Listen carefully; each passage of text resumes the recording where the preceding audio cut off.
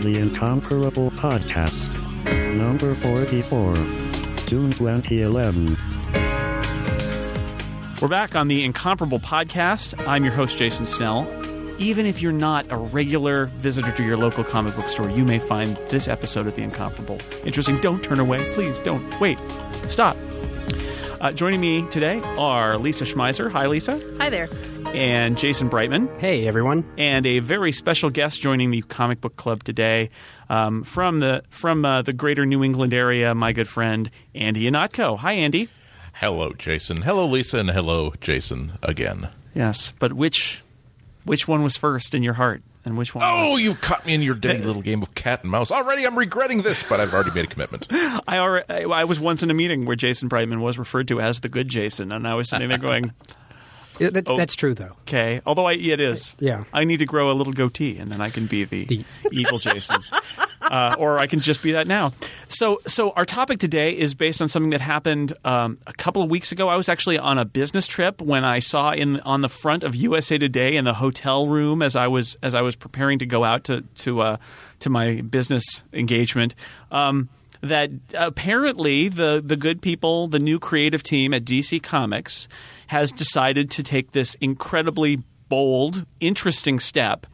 And I'm not referring to renumbering all their comics as number one because, boy, that happens all the time. But essentially rebooting the DC universe and saying we're going to get rid of all this old continuity. We're going to rethink our characters. We're going to do sort of what Marvel did for the Ultimate Universe, but rather than hedging and saying, well, we'll do both. We'll do new Coke and old Coke. They've just said we're rebooting. We're doing it all anew. And I think you guys all have a good experience. I've always been on the margins as a reader of DC Comics. I've read some stuff, but I'm actually intrigued by it because I don't have a lot invested in it, and I think that maybe reimagining it would get me more interested. But I'm really interested in what you guys think about this move and whether you think it's a good idea or not, or if it's just a ridiculous publicity stunt like changing, it's now number one again, which they do every year or two. And then they just change it back when it's an anniversary, right? Well, it could be a good idea and a bizarre publicity stunt. Yes. I mean, realize it's that clearly a publicity stunt. Why can't it be both, right? Yeah. No, because every time that Marvel's had these huge successes, it's always been...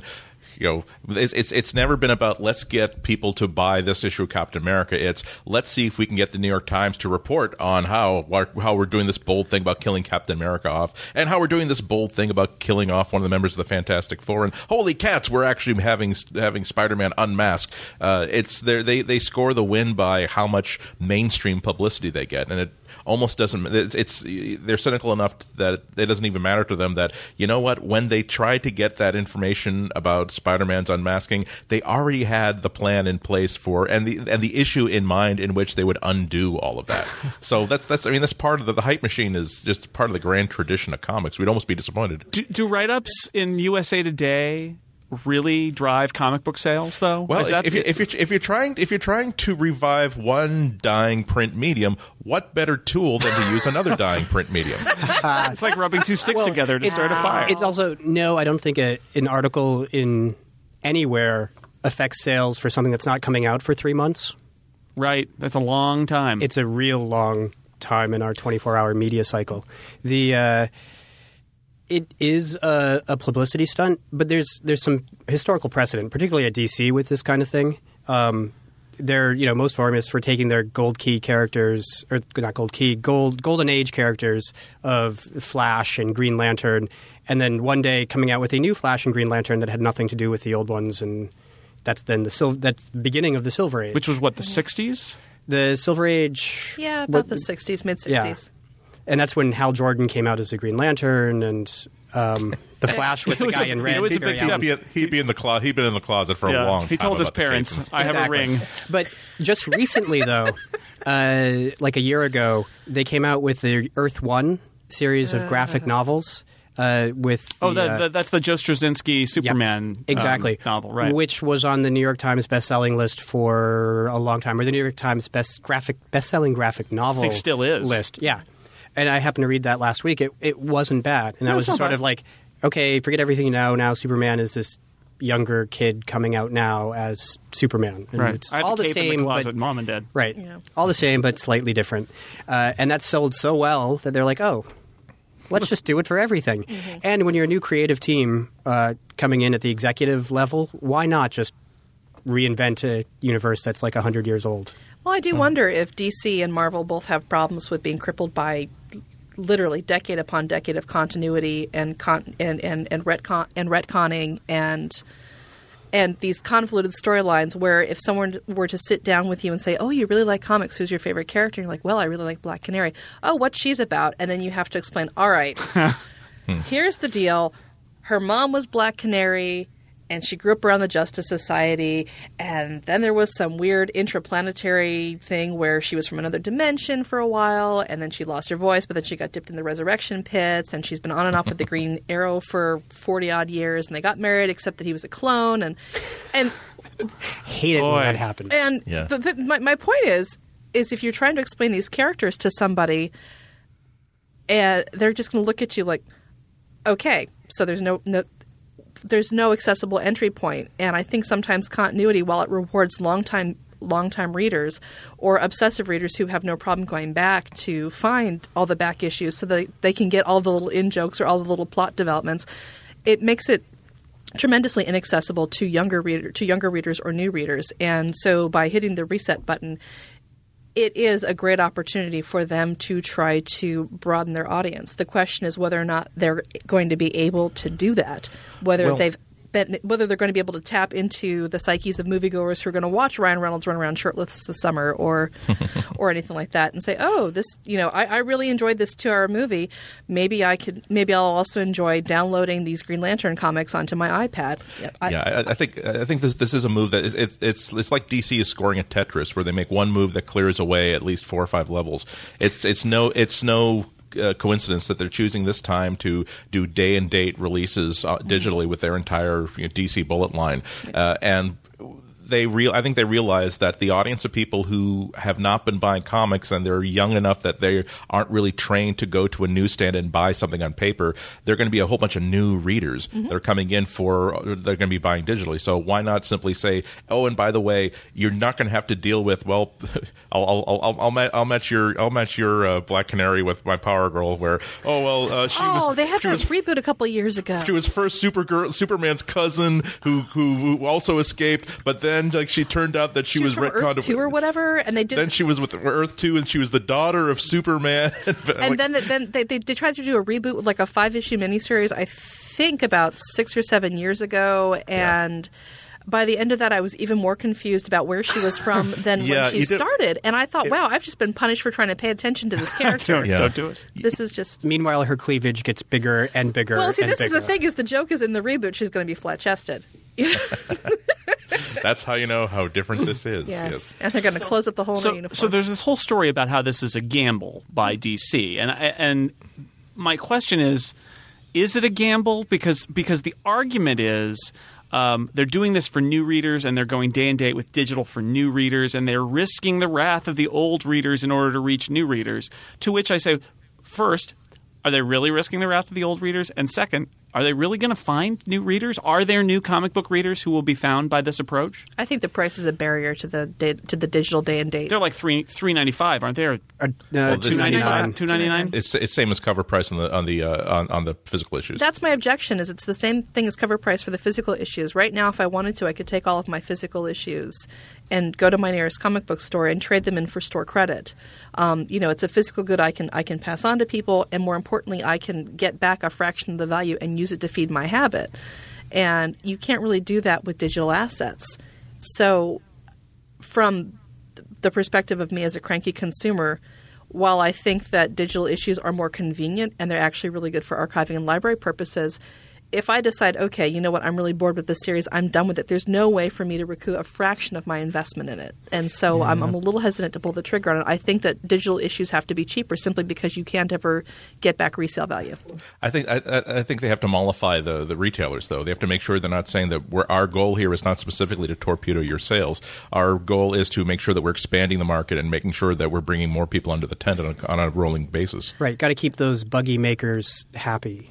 Yeah. Essentially. But they're also realize they're not just like regular retailers. Really, all successful comic book shops they're kind of like Apple stores in that they don't just sell the product. They're also a meeting place. They're like a sort of a drawing spot for people who are sort of inside this hobby. And that's the reason why when I moved to another 40 miles away from my usual comic shop a few years ago, I do have a local shop in my new place that I sometimes go to, but I'd much rather just simply drive 40 miles a couple times a month to go back to the original one because I like this shop. Not everyone has that. Andy, your qualifier was good comic shop because I was thinking about in my small island town, as it were, we do have a local comic shop and we have a local game shop. And the thing I've noticed about the gaming store is they host in-store tournaments and they host both board games and video games, and they have events that are around product releases, and they've really made an effort to turn themselves into a community hub where people think of it as a de facto socializing spot as well.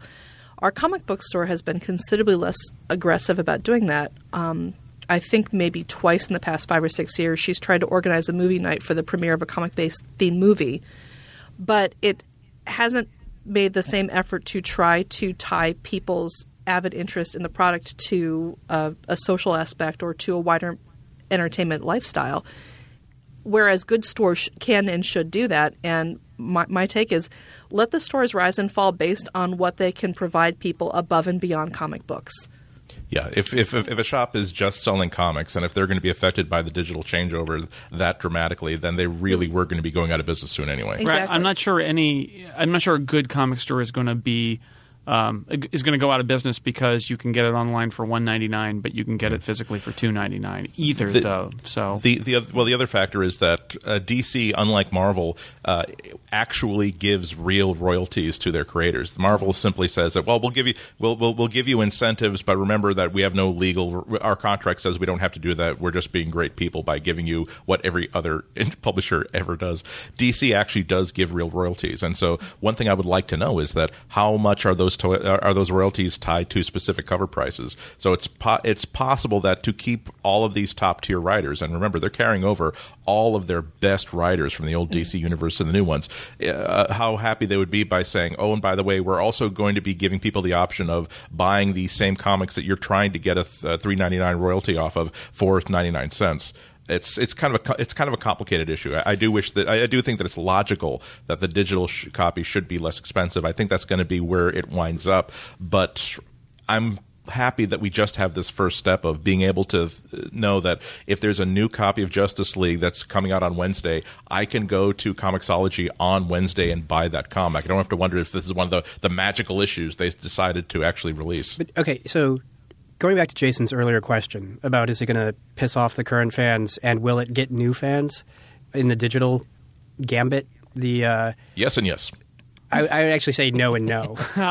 Wait a minute. Okay, I don't want to derail you. I'm just saying that. Did you actually say that there's something that will not piss off entrenched comic book fans? Because that means that there's a new. They're also rebooting all the comic fans. We are a legion of people genetically programmed to be pissed off about saying. But that's my point about the no. Is everybody's going to be all internet mad about it and complain, keep buying them. and they're just going to go buy them and then buy them again and then buy them again. Right. And I hate this. Here's my money. In many ways, comic book fans are like Apple fans, where they may complain about some specific facet, but they're never going to walk away from the product. Right. Or at least it takes a lot more than that for them to walk away. And the digital market is too immature, I think, really to catch on with new fans. It's too expensive, and it's like where the music industry was early on. It's all proprietary formats. It's more renting comics than buying them because you can't switch them from one app to another app. There's confusion in the marketplace about apps and formats, and it's kind of ridiculous. And until that's cleared up where you can actually buy, an MP3 of a comic and you can take it and put it into your iTunes or take it and put it into another music collection and move it around and back it up and store it, I don't think it's going to take off because anybody who knows anything about digital isn't going to buy into that system. I don't know. Ebooks have done pretty well, and Amazon Kindle books can't go anywhere but on Kindle app or Kindle. It's multiple devices, but it's not an MP3. I remember that the iTunes Store didn't exist before you had to have an iTunes Store, and that had all those problems where you had nothing but DRM content. You could only play it in iTunes or on Apple devices. You have to have that first success before everybody else is going to start jumping in the pool. But in iTunes, you could take your CDs and rip them into iTunes. Right. Yeah. You can't take comics you may already have because, say, you bought that Marvel DVD way back when that was just full of PDFs of all of their comics. You can't take that and put it in any of these comic readers. Right, right. So let's take a step back from the comic industry, because it is interesting that this is a creative gambit that is, of course, tied to a very specific kind of economic gambit, and and the marketing is a part of it, and the digital thing being announced simultaneously is a part of it. They're telling a story here, but they're also telling stories here. So I'm curious from you guys who have spent far more in this world than I have.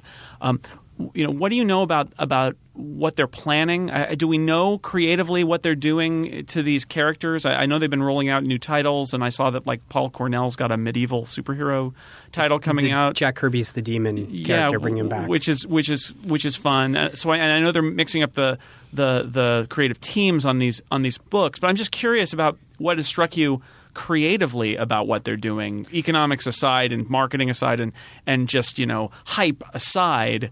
Are they doing interesting things that are encouraging? I mean, I loved Ultimate Spider-Man when it came out because I thought it was a great thing to revisit that character from square one. So DC's saying we're doing that with our whole universe. Right. The younger, prettier, more high school-y universe is essentially because everybody's going to be younger versions of the characters, and instead of Well, I'll be interested to see how they write them, because the average age, another blogger went through and took a look at the writers, and the average age of the writers on the new DC titles is somewhere between 47 and 51.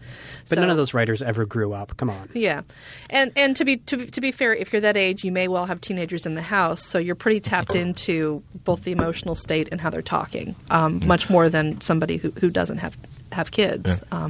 Andy, go ahead. I was just going to say, Gail Simone did a nice interview on Newsarama recently. That there's still so much about this restart that they can't talk about. Yeah. But the point that she was making is that it's not so much making the characters younger, so much as visiting them at a point where they weren't quite so experienced. She was talking about Barbara Gordon, for instance, and the problem where now there's enough infrastructure in the existing DC universe that if Batman wants to know, has there ever been a tree with more than 3 leaves on it shipped from the port of Gotham to any destination that has more than 4 buildings that have more than 31 stories and an ice cream parlor? And he simply contacts Oracle, and Oracle says, "Oh, there's only one, and here's the address." And then he types in an address, and now he's there. That part of the problem, at least the way that Gail Simone was explaining, is that it's part of a move to do a story where now Batman really has to work to figure out these things. Where it's no longer he's no longer doing a castle walkthrough like in a video game. He's simply having to figure things out. He doesn't have all those resources and all that experience. It's not just a we're going to make everybody young and pretty necessarily, although they may also do that, but to some of the characters. But I do see the point that it's also the unencumbrance of the continuity of saying not only do they not have the complex backstories, but we don't have to say, well, we established recently that this person had this capabilities. You can sort of depower people a little bit, put more things in their way. I tell some stories. They painted themselves in a corner in many ways just by telling all those stories over all those years. To jump to Andy's point, there is a really sophisticated infrastructure in place in this universe right now, and Gail Simone's actually played with it. In Birds of Prey before the most recent reboot, before she left that title to go write Wonder Woman. And see what I mean about the continuity getting in the way? Yeah. But on Birds of Prey, I want to say probably back in 2007, 2008, there was a plot line where somebody tries to take down Oracle, and at the end of it, all Oracle has to do is pick up the phone, and something like 13 former operatives come rushing to her rescue. And although part of the point to that story was Oracle's got this network of people who like her. Hurrah! What it also points out is there was almost nothing you could do to that character at that point anymore, because she had a computer system in place, she had social networks in place, she had experience in place, and all of these senior quote unquote level superheroes have that, where I have an underseas kingdom that I have in the palm of my hook. I have Oracle who can sell me information when I need it. Oh, I have this raft of friends who will run to the rescue when I need it. It's there was no space for people who were starting out. Right. Everybody's got too much history with each other, too much personal history. You can't say, even if you took somebody who was, 30 in the comics, you could have them still be 30, but have them be 30 and not have experienced anything, and only now becoming who they're going to be. Sounds good. Again, I'm just wondering, are they doing some specific things here, or is it all just kind of a hazy, trust us, it'll be different but the same? But I think they're going somewhere with it. Where do you think they're going?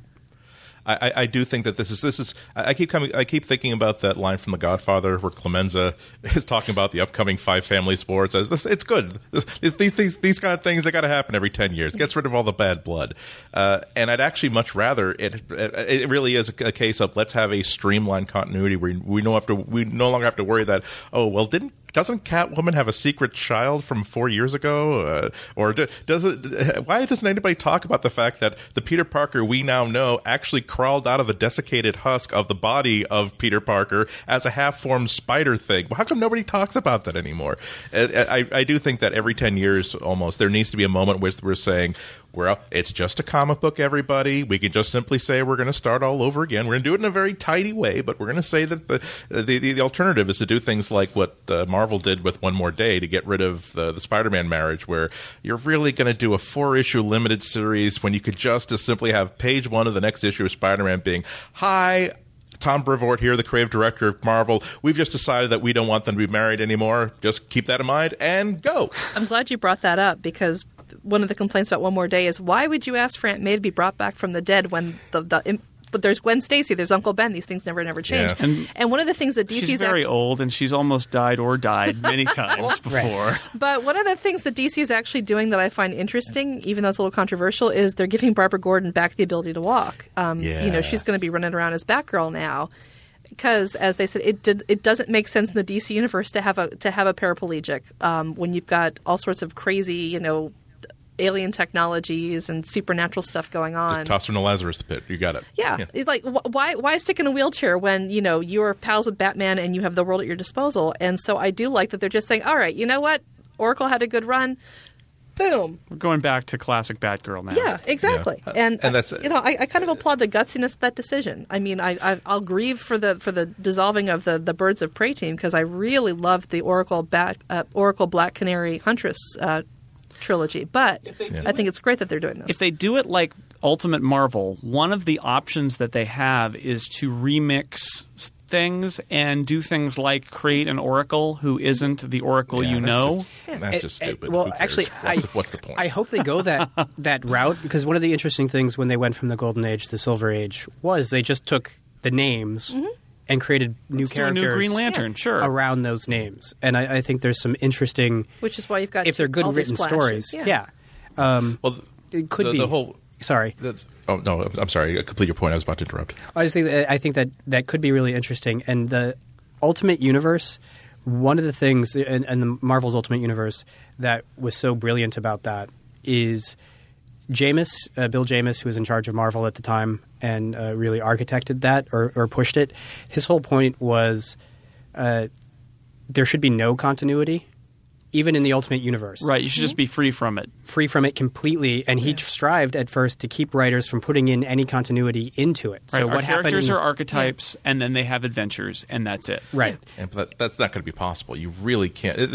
I think one of the great things about comics is that you see this overlaying tapestry of these histories characters, and time moving forward tends to inform both the editors, the writers, and the readers what parts of this history are important enough that we're going to consider that important, and what parts, like Peter Parker climbing out of the desiccated husk of his former corpse, are we going to simply pretend not happen? So there's definitely a happy medium to be done. But that means you need a brush fire every 10 years to clear away the continuity, right? Exactly. Mm-hmm. But getting back to Batgirl, the thing that really puts it all into perspective is that I love Oracle. And I love the Birds of Prey book, and I love that version of Barbara Gordon where Batgirl never interested me at all. The idea of, okay, hey, look, it's Lady Batwoman. She's in heels, and she has an action purse, and yes, she's an ass kicker. But look at that flowing red hair, huh, guys? And it just never really clicked with me. And so I didn't. That was a time. And so when I started getting back into DC, and I found this character Oracle, that's the version of Barbara Gordon that I really, really liked and really clicked with. And although I'm disappointed that version is going away, I have to remember that there was a time when someone said, we're going to essentially, in a non-dramatic way, we're going to reboot Batgirl. She's no longer action girl in a cape and a cowl. She's now confined to a wheelchair and has to use her eidetic memory and her information skills to do stuff. So if it wasn't for the fact that someone decided to simply do a complete 180 on this character, I would never have found this version that I really, really like. So I have to think that there's going to be a whole bunch of characters in the DC universe that I'm no longer going to be terribly interested in, but maybe they're going to have a new version of Green Lantern that I actually do get, and maybe a new version of all these other characters. The Justice League, which never really clicked with me as a book, maybe now I'll actually like it. So you got to take the good with the bad. Well, and it remains to be seen whether they've got a plan to do. Presumably, they've got some ground rules, right? Are they going to do what Marvel did, which is say we're going to rethink some characters, but we're also going to retell stories we already told, right? I mean, Ultimate Spider-Man retells basically a lot of the classic story points of Amazing Spider-Man. So, on one level, that's fun. But on another level, it's rehashing the past. So they could choose to say, well, after a few years, we're going to do something to her and she's going to be Oracle. Or they could say, forget it. No, tell your own stories. Go in a new direction. So in a lot of ways, it's just like a remake of a good movie. Yeah. Well, one of the problems Ultimate Spider-Man took 25, 30 years of Amazing Spider-Man and Spectacular Spider-Man, the whole Spider-Man mythos, and said, okay, out of that, what could we build 7 4-issue story arcs out of, and you've got 30 years to play with, and as a result, that's and a good writing, but it's a good book because of that.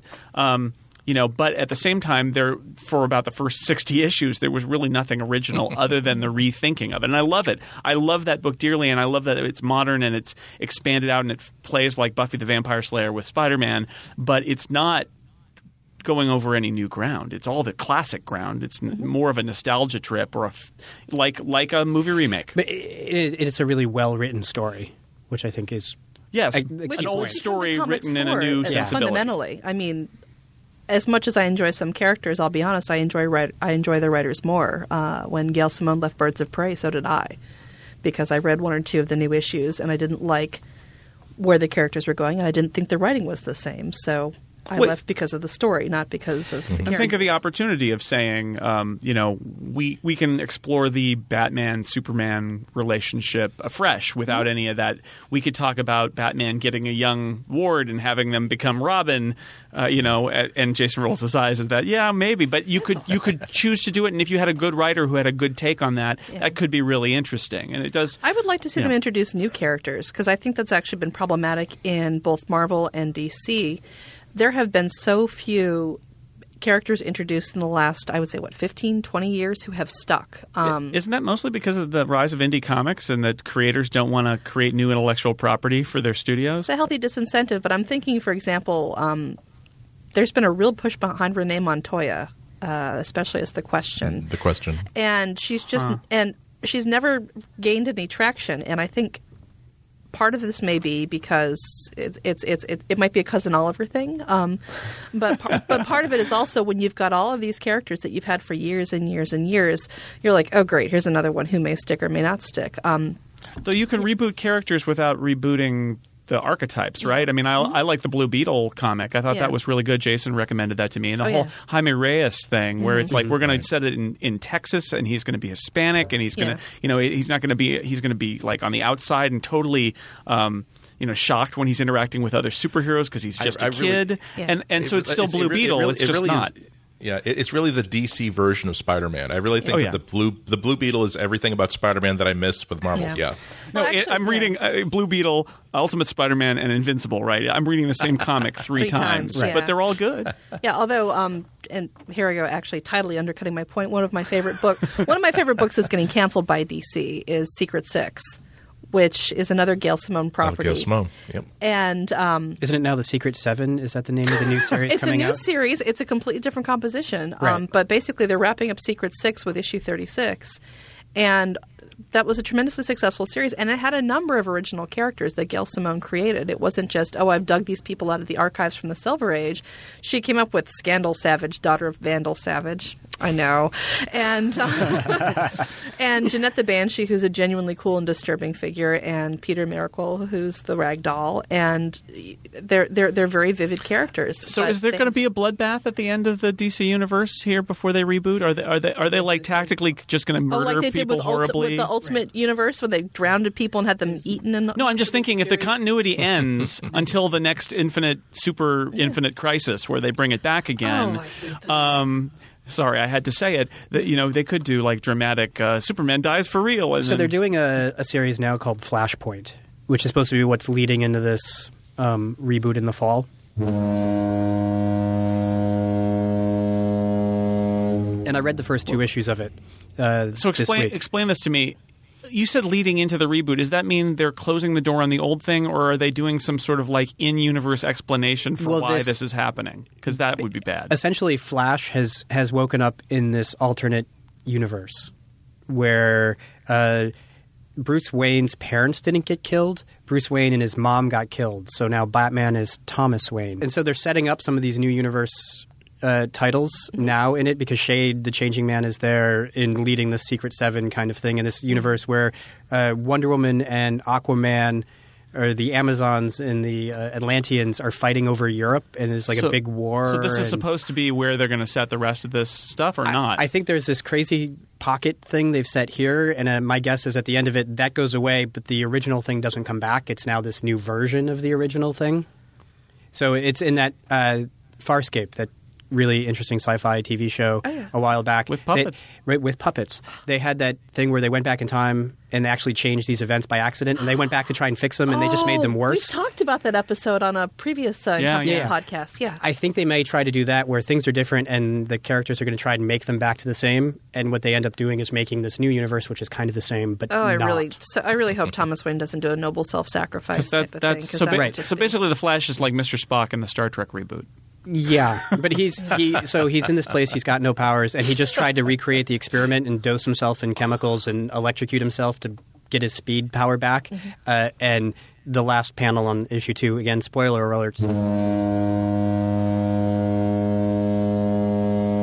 leaves him as this charred, burnt mess because he just doused himself in chemicals and had a lightning bolt hit him. Oh no! Just imagine. Right. So that was kind of fun. That's the Flash, everybody. Join us next week for Green Lantern Point. Right. Uh-oh, not the way he planned it. So Next, we've got 4 astronauts ascending in a spaceship with insufficient shielding. Let's see what happens. Right. We've got flight video. So it's superhero bloopers and practical it has been a little bit more amusing than probably what they were going for, and which makes me nervous about the entire reboot. I don't think this series, Flashpoint, has been written very well so far. At least it hasn't resonated with me. So it sounds like what they're trying to do is create sort of an in-universe explanation for why you won't see it anymore. Right. But, what makes me wary is that by not having... If you have the new universe be created in the roots of story from the previous universe, it's like, you're just asking for it. Well, you're I just think asking maybe for it they're to come going back. for, again, this is my opinion because it didn't resonate with me, is this little thing they've created with Flashpoint is so terrible that anything they replace it with is going to be better. You're like, oh my God, I love this so much more than that piece of crap Flashpoint. So out of curiosity, with the Atlanteans fighting the Amazonians, is Aquaman any cooler or competent? Or, I mean, you've only seen him in a couple of panels. Emperor Aquaman, I believe he was, and he had orange pants as well as a reddish-orange top, and he was mean. Emperor Aquaman. That's like saying president leader guy. Right. I know. If that name is on the top of the resume, he's not getting an interview. At least No. if I'm I think that's my new. What's your I think that's my new name? online pseudonym is Emperor Aquaman. Right, and so he's flooded most of He's the Europe emperor, to pull it underwater. and he's so, a water guy. And I don't know. I'm now trying to remember the name of the science fiction fantasy book I read where the leaders of Europe did actually have to negotiate with mermaids for rights to water passages during Elizabethan times. And it's 2/3 of the Earth's surface is covered with water. Why would he need to flood Europe? Because he wants the cathedrals? Because it's not the good third. He's looking for the good third. He wants to make the land dwellers nervous and remind them who's in charge. I mean, he wants to live on a mountaintop, and he just can't do that in the ocean.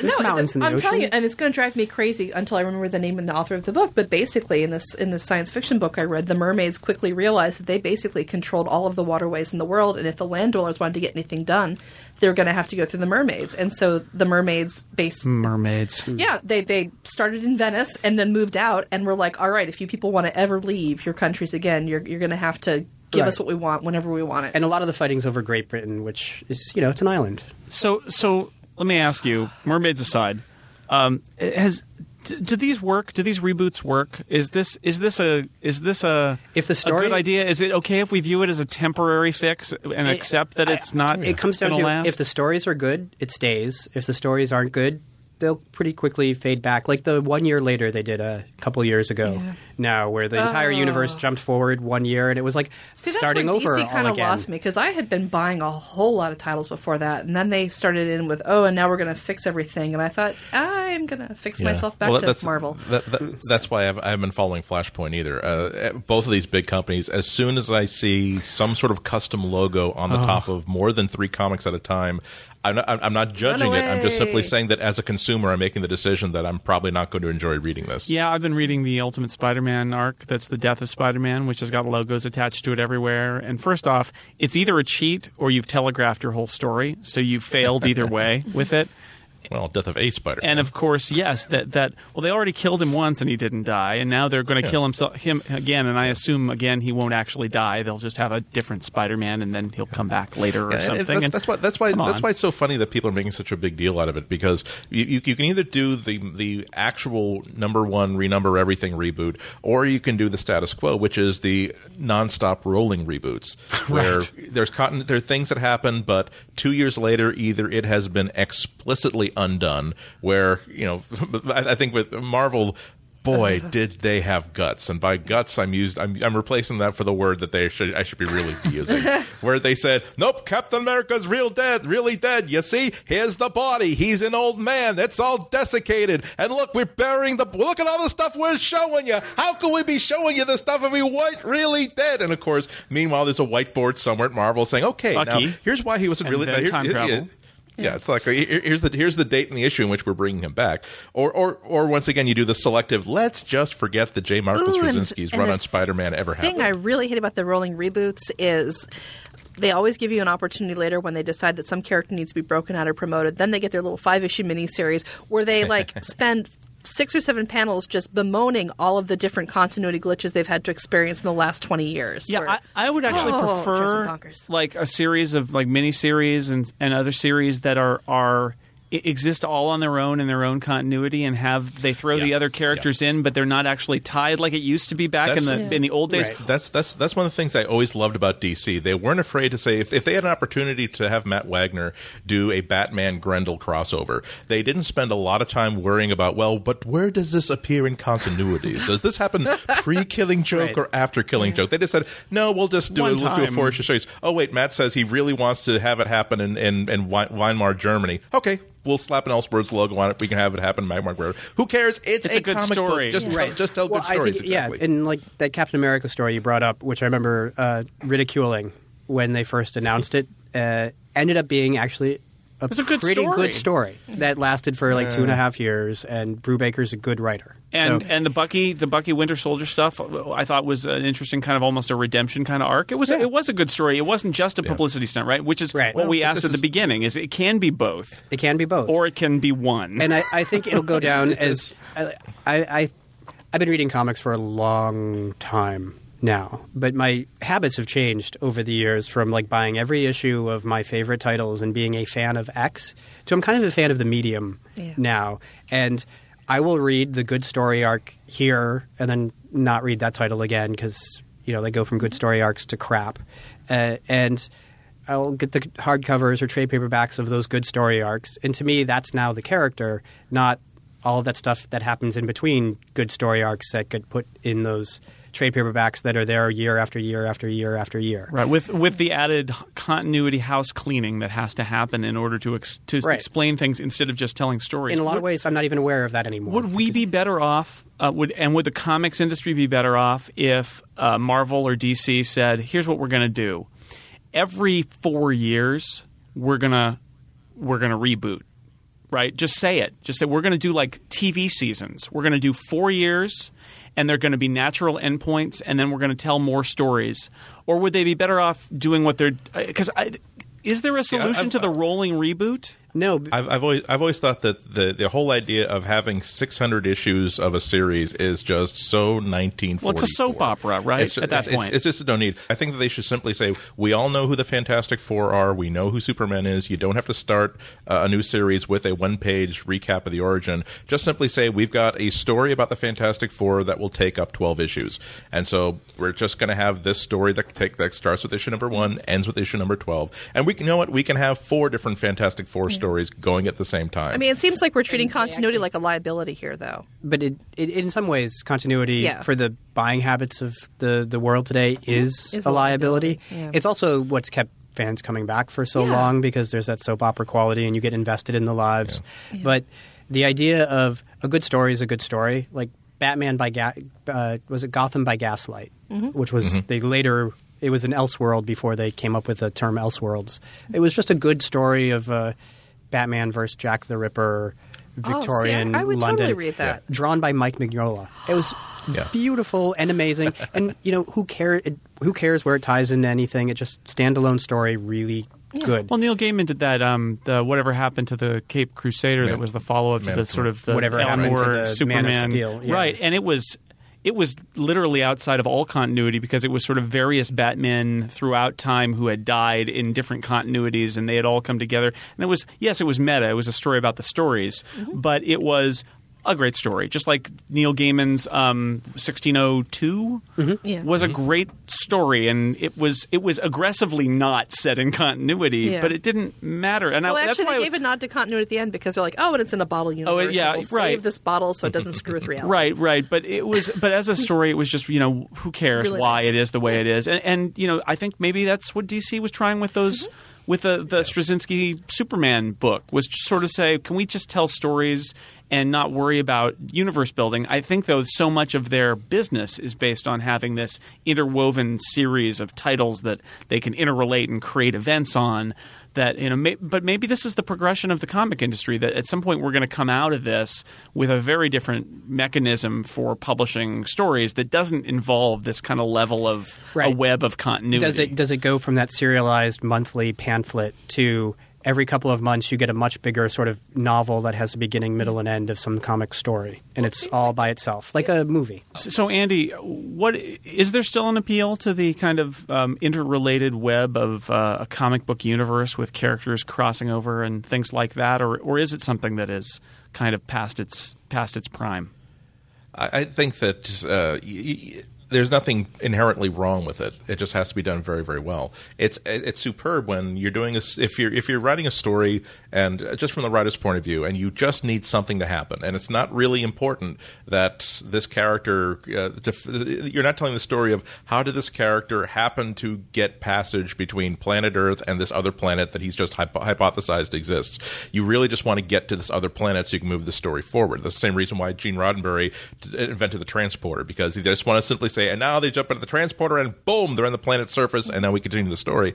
When you have a shared universe, you can simply say, let me call Reed Richards, let me see if he'll lend me a shuttlecraft so I can actually try to look at this. And then panel number 2, you're into the story. So that's the sort of place where these sort of shared universes can be done really well. Also, we've all been in situations where we thought, well, gee, how come? What kind of a story would you have if Jeeves, the valet from P.G. Wodehouse stories, teamed up with Batman?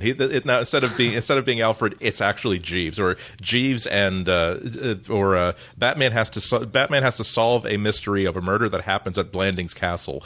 All these characters, it's not that you want to do the stupid fandom mashup of, okay, so if Superman fought Captain America, now let's say that Wonder Woman can lend his lasso. But if you actually start thinking of, these are two interesting characters that really play off of each other. I thought that, when you leverage that really, really effectively, you can wind up with something like the Trinity that DC wound up with when they decided to simply treat Wonder Woman, Batman, and Superman as the hub of their entire universe, where these are the guys, these are the Mount Rushmore of their universe, where when Wonder Woman gets involved, things get real. And when you have Batman talking to Superman, yeah, seriously, when you get because Wonder Woman is the person who's not going to talk you out of it. She might even say, "I'm giving you an opportunity to I forgive you for all the sins that you've transgressed in the past 2 years.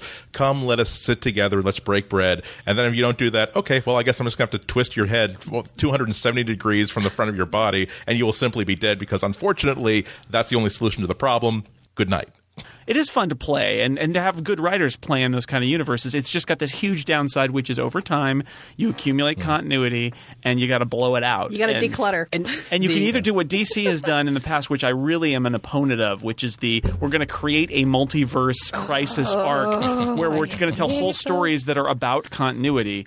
Or, full credit to them, you can just say, you know what, we're going to just reboot now. And we're just not. That's it. Yeah. We're not going to explain. Except there's Flashpoint apparently. We're just going to do it, and we're going to draw a line, and we'll do that for a while until it clutters up again, and we'll figure out what to do then.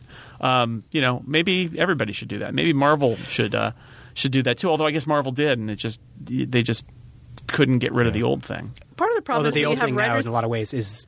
The old thing is a lot. Well, they did. They gradually kind of pushed the current Marvel to be so much like Ultimate that it doesn't really matter. Well, didn't we talk about how one of the problems in the Ultimate Universe was after a while, Ultimate X-Men had writers that were really big on introducing stuff from continuity. That's always been the problem, and I think the DC is going to face that too. I mean, do we retell old stories or not? As much as I like Robert Kirkman, I really didn't like his run on Ultimate X-Men because he was responsible for bringing back in some of the continuity elements, especially from. They did the Days of Future Past remake thing, and it was a disaster. Great stories. Yeah. The original, anyway. Yes. Yeah. But I think part of the problem is you do have writers who cherish continuity because they do admire the clever storytelling twists or the way people write themselves in and out of corners. This is actually one of my problems with Kingdom Come. Is I think it's kind of a gateway drug to continuity overdose. Continuity porn. Yeah, exactly. Right. You're very. And as a writer, I'm sure this person's very, very proud. But I have to, if I'm in an elevator with them at a Comic-Con and I've got 2 minutes to say something to them, I have to say, you know what? Actually, I've never wondered about what was going through the mind of that guy on the cover of Action Comics when he was pointing at Superman lifting up the car. That's really never occurred to me. I'm actually more interested in the guy in the cape who's lifting up the car. Although, again, $10 to you for creative thinking. I'm just not interested in that. I think you've just managed to conflate Marvels with because that was the whole point to Marvels. Look at that. Whereas the whole point to Kingdom Come was, hey, the approximately 1 million DC characters we have. What if they all fight each other and it takes Superman wading in to tell them to knock it off? See, but I don't understand any of your DC continuity. It scares me and frightens me, and I run away. And I liked Kingdom Come, so I guess I was looking at it on that top level of what if we just mythologize it all and make it about the Trinity basically, and it's got an ending. Look, Kingdom Come's a good story, but at the same time, Kingdom Come also has you can print out like somewhere close to 40 pages of annotations. I've seen that. I think I had them in a binder at one point, and the whole and my thing is a lot of people what they took away from Kingdom Come was not hey this is a great story, but rather people really love it when they know the in joke. That's what happened to the Newsboy Legion. Look in the back of the bar, you see that guy with a weird bow tie. That's actually when they had Zan and Jana as the waiters in the dive bar for superheroes. You're supposed to be like, it's the Wonder Twins. But see, that's I like it when stories can work on several levels. Like if you had no idea who any of those characters are, you could still read it, and there's a great story. Which I did. And if you do know, then there's all these in jokes, and the problem is when it becomes about the continuity and not about the storytelling. Is when you're good at the storytelling, you can do anything. When you're not very good at the storytelling, you're like, but look at me, I have a grasp of continuity. Cough, cough. Which Kevin brings Smith, us cough, back cough. around to one of the original questions, which is this a stunt? Is it a good idea? Is it going to work? And it sounds like what we're saying is look, it's going to stand or fall based on the stories they tell. Yeah. Yeah, but I keep coming back to the idea that it is really a Tetris. It is they drop this one block, they solve a lot of problems.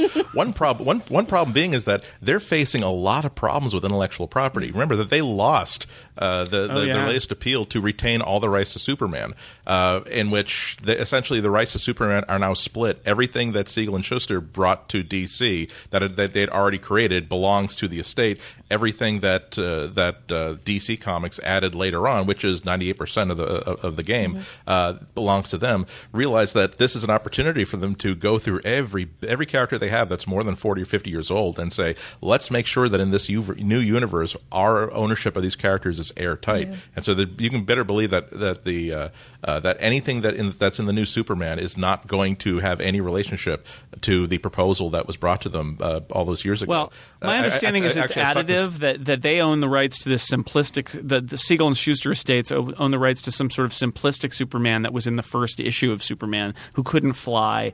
And so they could do a Superman, but it would be that costume and that limited set, because then DC owns the guy who can fly and the different designs of the different suits and all that. But it is an interesting point. I would not put it past them that they've got, a team of lawyers said, here's what we're going to do with this reboot. Yeah. But I was talking to someone yesterday at my local comic shop, believe it or not.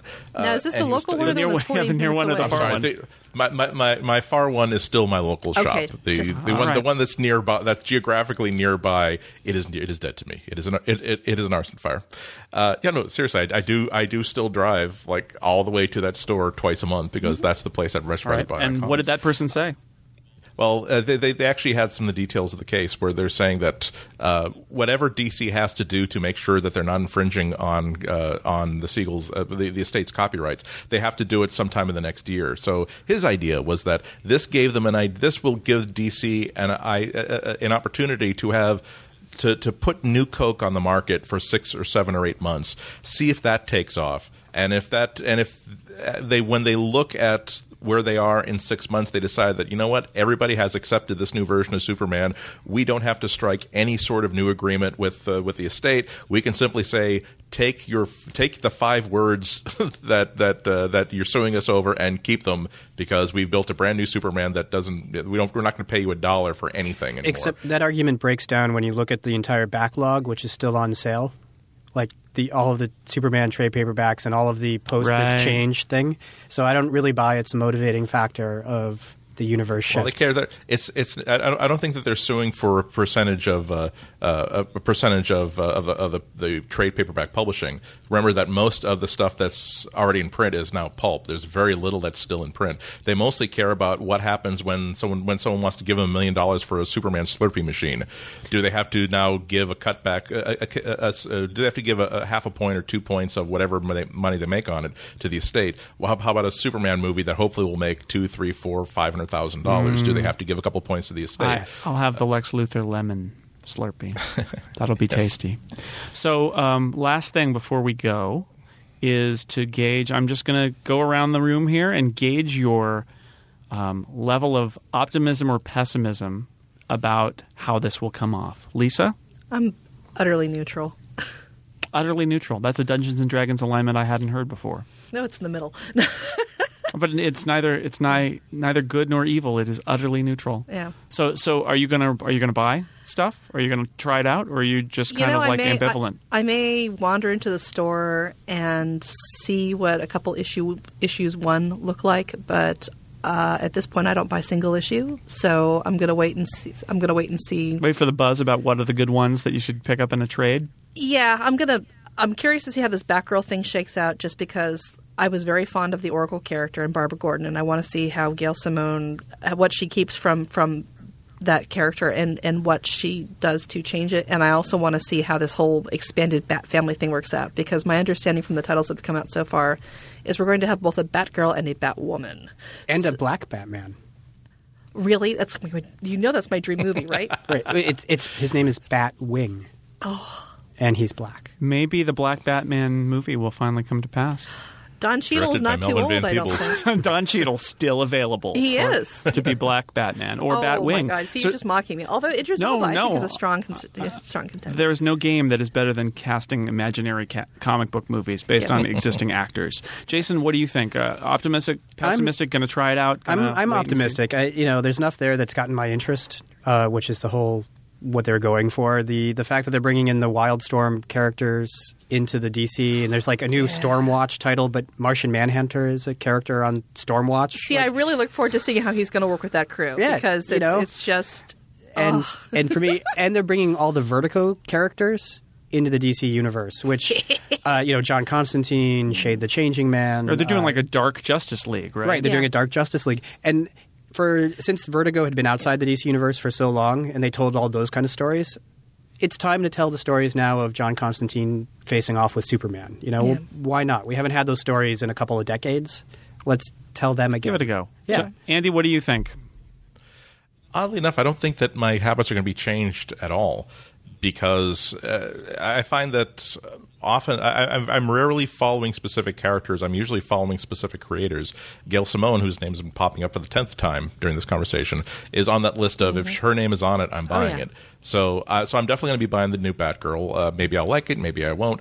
It's a little bit off-putting, only because if I were to make a list of all the comics that I buy month in, month out, there's certainly maybe 4 or 5 DC comics on that list. And I just know that when they do this reboot, it moves off of the automatic buy list and now moves into the, let's pick up an issue off the stand and leaf through it. And if I like it, as usual, what's going to drive me to a specific book isn't going to be allegiance to a character or even allegiance to a publisher. It's going to be that I was online and enough people have talked up this storyline that I want to check it out, and I'm willing to gamble $2.99. Or enough people whose tastes and opinions you trust because they haven't steered you wrong. Yeah, pretty much. So what I'll say is that as somebody who has bought very few DC comics over the years, I'm intrigued by it. I like some of the DC characters. I've always felt totally crushed by the continuity because I don't know it, and I don't really want to invest the time to know it.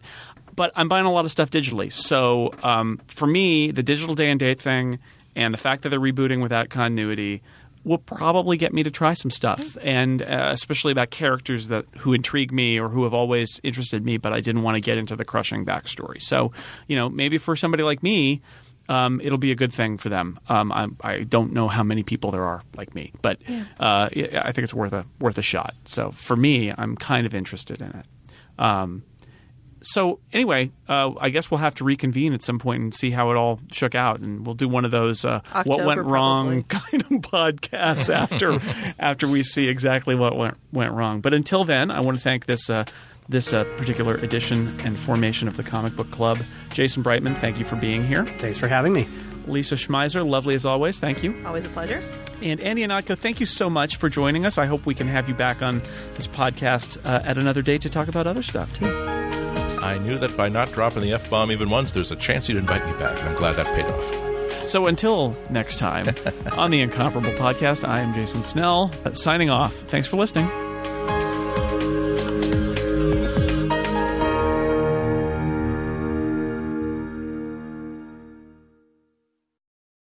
When you drop the F-bomb, we just fire off the spoiler horn to cover it up, and nobody knows the difference. Damn, you should have told me beforehand. Well, this is easier for me to edit. Because when I talk about what they did to Spider-Man in one more day, I gotta tell you, I can barely keep control of my language. Yeah, me too. Barney Gumble, everybody. So until...